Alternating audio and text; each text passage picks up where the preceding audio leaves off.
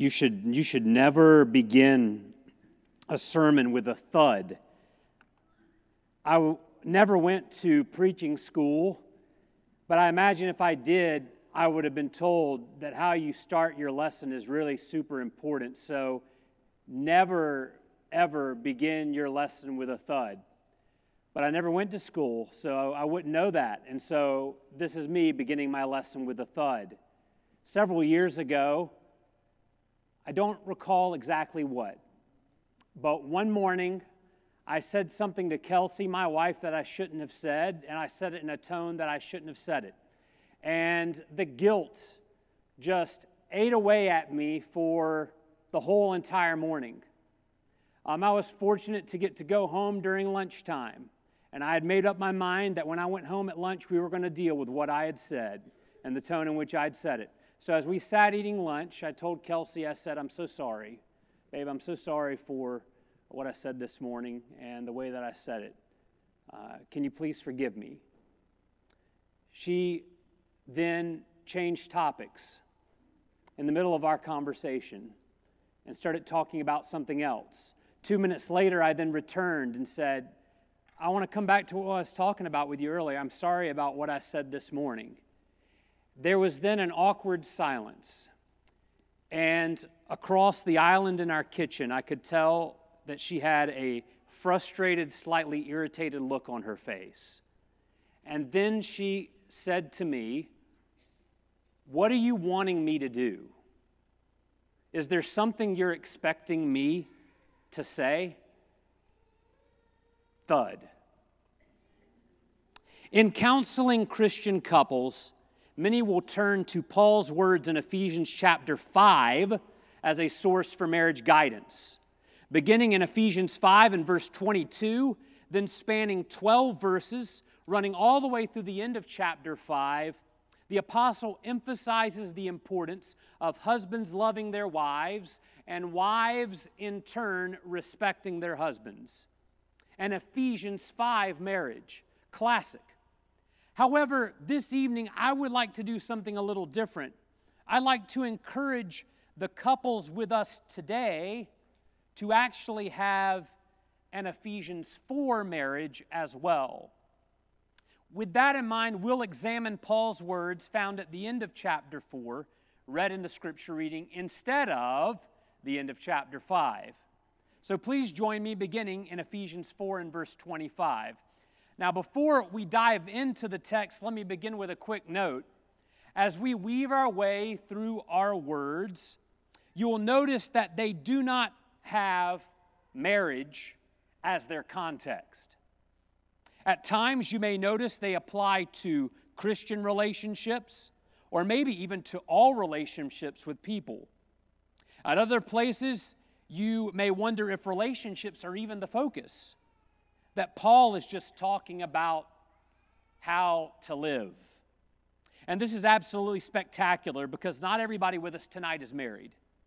So while we will be applying them in a marriage context, you should be able to apply them to your own unique situation, even if you're not married.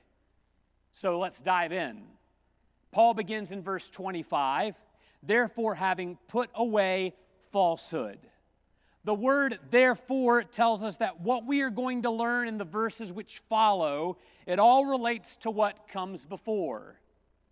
And in particular, we see that the relationship in the words "having put away." This here is the Greek word apotithemi.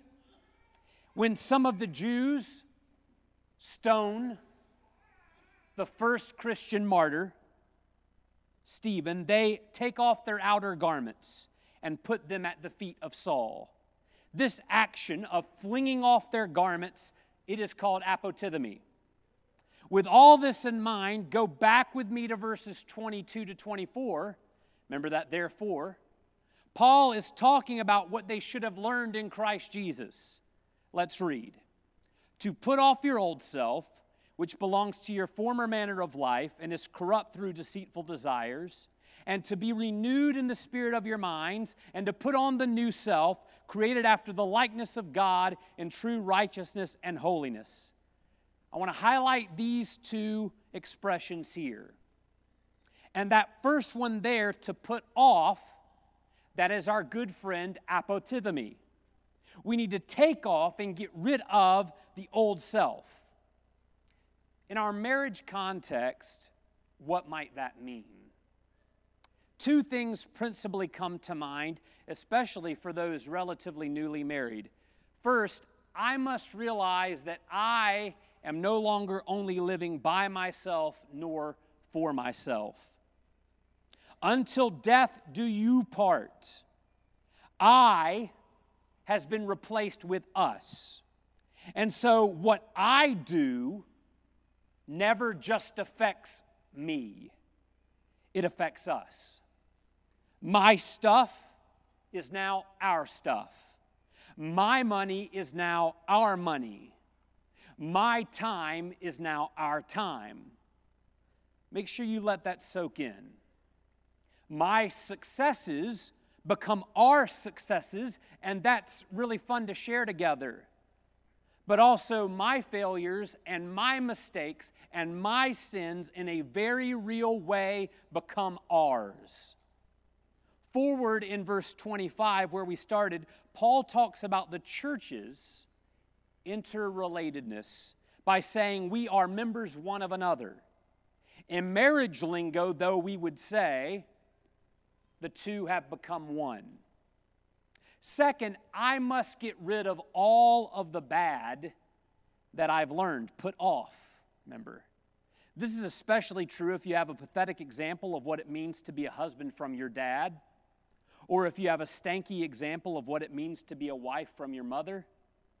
I've sat across from many husbands and many wives who got angry, or on the other side of things, they cried and mourned and grieved at what they learned or didn't learn about marriage from the poor examples of their parents. But here's the thing that really gets them. When they then become just like dad as a husband or just like mom as a wife, are you going to break the cycle? Or are you going to continue your family's legacy of cold and lifeless marriages? Skip down to verse 31. The word here in this verse, put away, is not apotithemy, but it continues the theme nicely. With which of these do you struggle in your marriage? One of them in particular? All of them? The easy read version says in verse 31, never be bitter, angry, or mad. Never shout angrily or say things to hurt others. Never do anything evil. The Message Bible summarizes it in this way: make a clean break with all cutting, backbiting, and profane talk. Make the decision right now that this stuff here will be no more. It has no place in your marriage. It's not allowed in your home. It's not permitted in the Christian's life. May God grant us all the power and the self-control and the love to put off these things. Remember back, I'm to put off the old self, modeled perhaps after janky examples throughout life, and I then am to put on the new self. Janky examples, put them off. I wonder whose example I am to put on. Chapter 4, verse 15. We are to grow up in every way into Him who is the head, into Christ. Chapter 4, verse 21. Assuming that you've heard about Him and were taught in Him, as the truth is in Jesus. Chapter 4, verse 32. Be kind to one another, tender-hearted, forgiving one another, as God in Christ forgave you. Chapter 5, verse 1. Therefore be imitators of God as beloved children. Chapter 5, verse 2. And walk in love as Christ loved us and gave Himself for us, a fragrant offering and sacrifice to God. I wonder what this new self looks like. So many husbands and so many wives put on their Jesus outfit when they go to work, put on their Jesus outfit when they head to church, put it back on when they are out in public. But when they pull up to the house, get out of the car, walk to the front door. Just before turning the knob and heading inside, they take off the Jesus outfit, throw it over there with a pile of shoes, and then they head inside. The world gets Jesus, but Kelsey and the kids, they get Craig, full of selfishness, anger, lust, envy, and pride. If I'm not striving to be like Jesus in all my relationships, but especially those behind closed doors in my home as a parent and as a spouse, then I am no disciple of Jesus Christ. I'm a faker, I'm a pretender, I'm a hypocrite. As a fun little marriage exercise, the next time you're angry with your spouse or bitter at your spouse or unforgiving towards your spouse, or you demand things your own way, read how Jesus washes the disciples' feet. Read how Jesus prays in the garden. Read how he forgives while hanging from a cross. Look at Jesus. Look at Jesus for a few minutes. Look at him, not at your spouse, not at the messy house, not at conflict. Look at Jesus. Then, putting on the new self, come back to the issue at hand. Okay, with all that being said, we come back to verse 25. Therefore, having put away falsehood, let each one of you speak the truth with his neighbor, for we are all members one of another. If this is the first lesson in our marriage class this evening, all under the umbrella of following Jesus, what do you think Paul is teaching us? It is clear that he's emphasizing the importance of truth in relationships. I can't tell you how many times, so many times, I have sat across from the troubled couple, and one of them says something like this: all that I ask above everything else is that he would just tell the truth.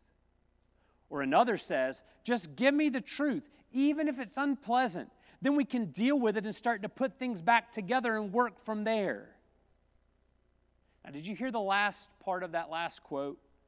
Start to put things back together. Do you hear how it tells us that truth is so fundamental and foundational in marriage? It's the starting place, the building block. Or looking at it at this in another way, how many of you would say that trust is one of, if not the most important need in a marriage?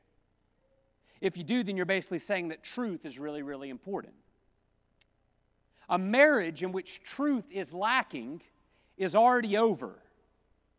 One or both of them just don't know it yet. Let me say that one more time. A marriage in which truth is lacking is already over. One or both of them just don't know it yet.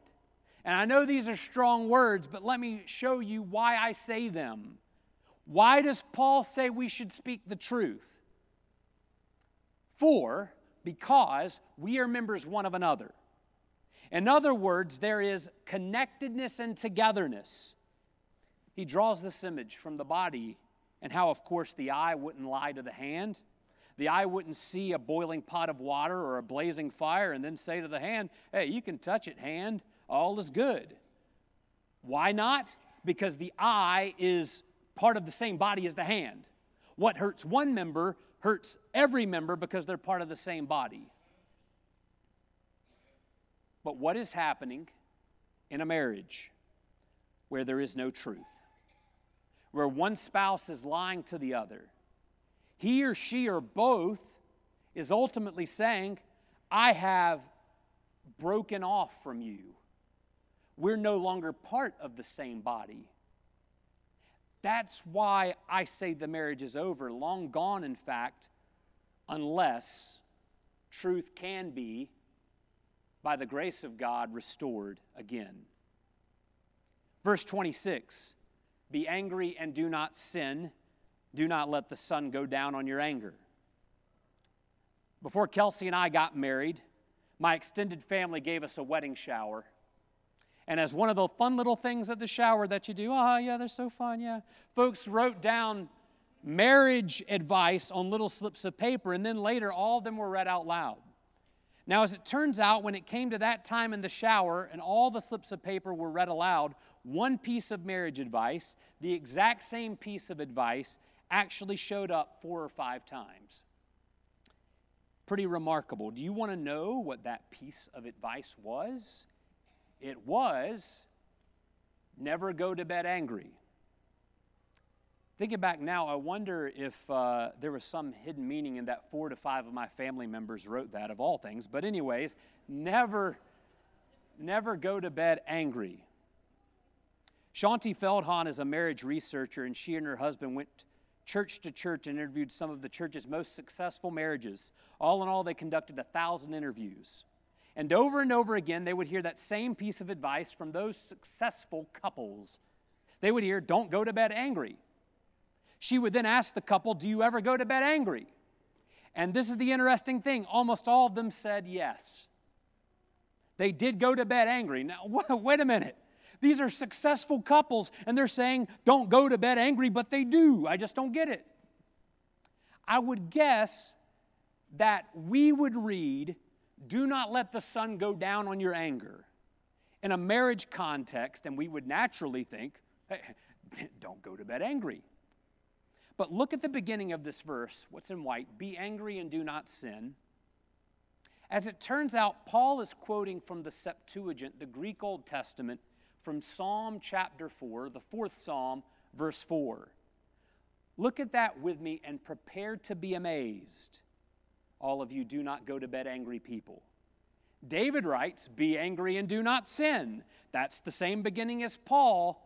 We're expecting David to continue, don't go to bed angry.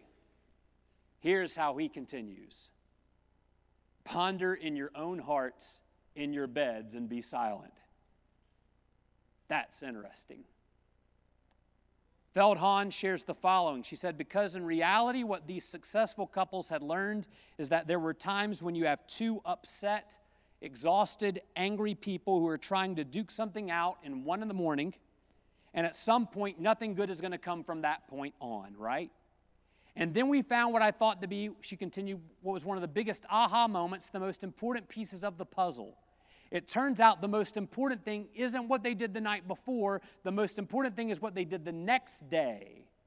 It turns out that when you wake up in the morning, half the time, you kind of find that having a good night's sleep sort of solved the thing, and you wake up and you're like, what was that all about? It turns out, she continues, the most important thing isn't what they did the night before. The most important thing is what they did the next day. In reality, then, there is a benefit in waiting, and I know those are painful words to some of you in your marriages. Actually getting a good night's sleep. And then, if the issue is still there, then we'll deal with it. Verse 27, and give no opportunity for the devil. Very first roundtable panel here. Kelsey and I shared with you about how meaningful and impactful it was for us to acknowledge the devil's schemes, temptations, and evil work in attacking our marriage. Why is this so important? Well, 2 chapters later, Paul will remind the church in Ephesus that we don't wrestle against flesh and blood. We don't wrestle against other people. We don't fight against our spouses, but instead the spiritual forces of evil in the heavenly places. That would be the devil and all his angels. While this has a lot of truth to communicate, I want to again stress, we fight against the devil and his demons, not against people, not against people. Why is that so important to recognize? Well, I think it's so you won't stop loving, you won't stop serving, so you won't stop saving, so you won't stop wanting the best for him or for her. In my marriage, I do not fight against Kelsey. In fact, to be honest with you, Kelsey and I, we're on the same side. We are on the same team, together fighting with the Lord against the devil. But if we forget that the devil is around, then against whom are we fighting? Either against each other or against God. In verse 27, the Greek word translated as the devil is the word diabolos.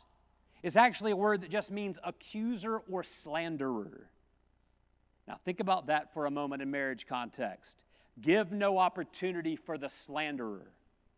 The slanderer looks for every opportunity to blaspheme against God and to disparage the Christian faith. If our marriages lack love and faithfulness and joy and forgiveness, if Christian couples cannot even stay together, then we've given the slanderer all that ammunition that he ever needed. They talk about love and all that stuff, and they can't even get along, the slanderer spews forth. He adds, why would anyone ever want to get married if marriage looks like that? And he points and he laughs in our direction. God ends up getting mocked. Jesus is discredited. The church is likened to the world, and the institution of marriage is spat upon.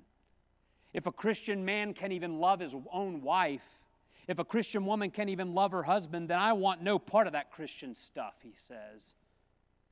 So let's give no opportunity for the slanderer. Because time is getting away from me, I'll go through these next verses relatively quickly. Verse 28, let the thief no longer steal, but rather let him labor, doing honest work with his own hands, so that he may have something to share with anyone in need. With our marriage glasses on, how might we understand this verse? How about in this way? The thief thinks he or she can do nothing in marriage and still expect to receive. Most applicable, I attribute this to the husband who's said nothing to his wife and children all day, who's done his own thing, and yet expects to receive when things move to the bedroom that night. Some of y'all be hating over the last 4 years or so on people who've been abusing the COVID system, not working when they're fully capable, just chilling at home and still getting paid. But some of y'all be doing the exact same thing in your marriage, getting welfare from your wives or food stamps from your husbands. A good marriage takes labor and honest work from both of you. If you're not actively working and moving towards each other in marriage, then you're drifting apart. Doing nothing is the thought of the thief. It's the way the thief thinks. And eventually, the funding for your marriage benefits is going to run out. Verse 29, let no corrupting talk come out of your mouths, but only such as good for building up as fits the occasion, that it may give grace to those who hear. If what you're going to say is rotten or putrefied, then don't say it. Instead, use edifying, uplifting, and encouraging speech. One thing I would really like to stress is this line here, as fits the occasion. In the marriage context, this shouts to me, I am intentionally looking for opportunities to use grace-filled words which affirm and lift up. You notice something out of the ordinary that your husband's done, express thanksgiving. Or you notice something that your wife is always doing, show gratitude. Kelsey reminded me of something just the other day from years ago that I did that meant a lot to her. I had forgotten about it, and to be honest, I don't do these things nearly enough, these kinds of things. Over the course of several days, I would send her random texts telling her how beautiful she is. Only I would use words that were synonyms for beautiful, like ravishing, resplendent, and pulchritudinous. I'm pretty sure Andrew Newman would be proud of my dictionary usage. It was something simple and relatively easy for me. It took a few seconds each day, but she remembers it still years later, 5, 6, 7 years down the road, something like that. And so, as fits the occasion, maybe that can also mean just because. Just because. Because there's never a bad time to express love. Verse 30. We are told to not grieve the Holy Spirit of God. In the marriage context, I ask you, whose feelings matter most? Whose feelings matter most? Yours? Your spouse's? Or God's? This here tells me to consider God's feelings if we can use human terms, in all things. Verse 31, we've already discussed. Verse 32 in closing. Be kind to one another, tender-hearted, forgiving one another as God in Christ forgave you. This last part, this is perhaps the number one characteristic of Christian marriage. The reason I say that this is that a Christian marriage will still, even on occasion, have all that stuff back in verse 31, the nasty stuff, the anger, the clamor, all that. Being mean to each other, a husband and wife hurting each other. It's going to happen in every marriage from time to time, but in the Christian marriage, there can be forgiveness. And it's not because your spouse deserves it, and not even because of how good and noble you are, but instead because of how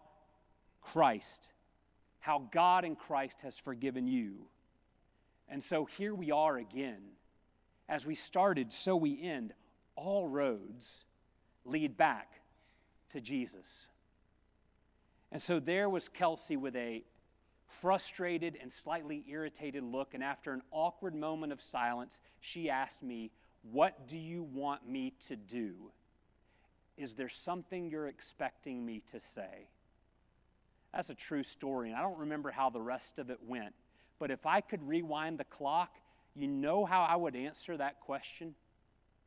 I would tell her, "Kelsey, my wife, what I would love more than anything in the world is for me to come up to you, get down on one knee right now, you to place your hand on my head and say to me, 'Craig, my beloved husband,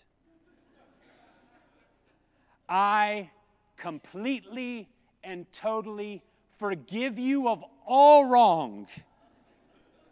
And from this moment on, you and me are together again in the best of ways.'" That's what I want. I want that. If you could take notes, babe, please note that. If it ever happens again. What I'm trying to express to you is that I wanted a moment, a singular defining moment that became crystal clear that me and her were good again. I didn't want ambiguity or confusion or awkward silence. I just wanted to know, man, from here on, we're good. I needed that single moment. Wouldn't it be nice if God, in His wisdom, gave us that single defining moment that we could know everything between Him and us, it was all good again? It's funny, for the last 2,000 years, people have tried to invent that moment. They've said it's asking Jesus into your heart or reading this prayer that's on the screen before you. But I think God got it right the first time. He knows we need that moment, and He said, "This is the moment I'm going to give you. It's going to be you go down into these waters, you are buried, and you are raised again. And when you do that, you come in contact with the blood of my Son. You are forgiven completely and totally. And from this moment on, you and me are right again." God, you are so wise for giving us that moment. And why are we trying to invent and create and do something different than the moment already given to us by Him? This evening, if you are not baptized into Christ Jesus, what are you waiting for? That clean slate can start right here, right now.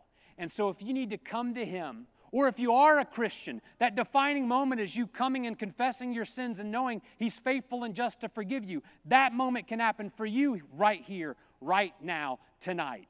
If you have a need, come to Jesus right now as together we stand and sing. God is